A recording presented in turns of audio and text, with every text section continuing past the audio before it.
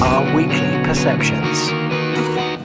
Now then, welcome to another podcast in my car. How are you doing? I'm Simon Scholes, the founder and creative director of Perception Studios, the award-winning visual marketing agency. So then, I want to talk to you about video actually today, but live video. How many of you listening have done a live video? Have you done one recently? Do you do one on a regular basis?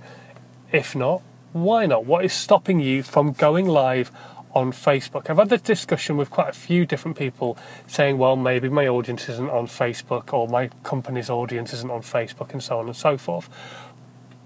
But what you've got to remember is the people maybe that you deal with might not be on Facebook. So, for example, you're a company dealing with companies. That might be the case. However, the big question is, are the people within those companies on Facebook? Or are those people within the companies big fans of live video?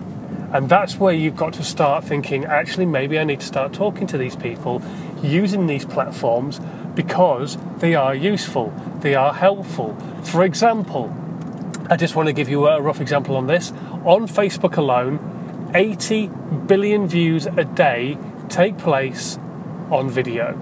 20% of those are actually live video.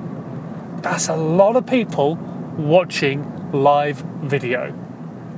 8 billion people watch videos on Facebook every single day, of which 20% of those are live videos. That's a lot of people watching live video, and it's growing and growing and growing. And the reason for this is that it's very interactive. It gives people a chance to do things like questions and answers, and also it gives you a chance to create content that's succinct, to the point, and you can then leave it on your Facebook page, your Facebook group, and it will sit there forever for people to come along and digest it. And not just that, one of the big things I talk about is then downloading that content and you can repurpose it. But that's for another podcast.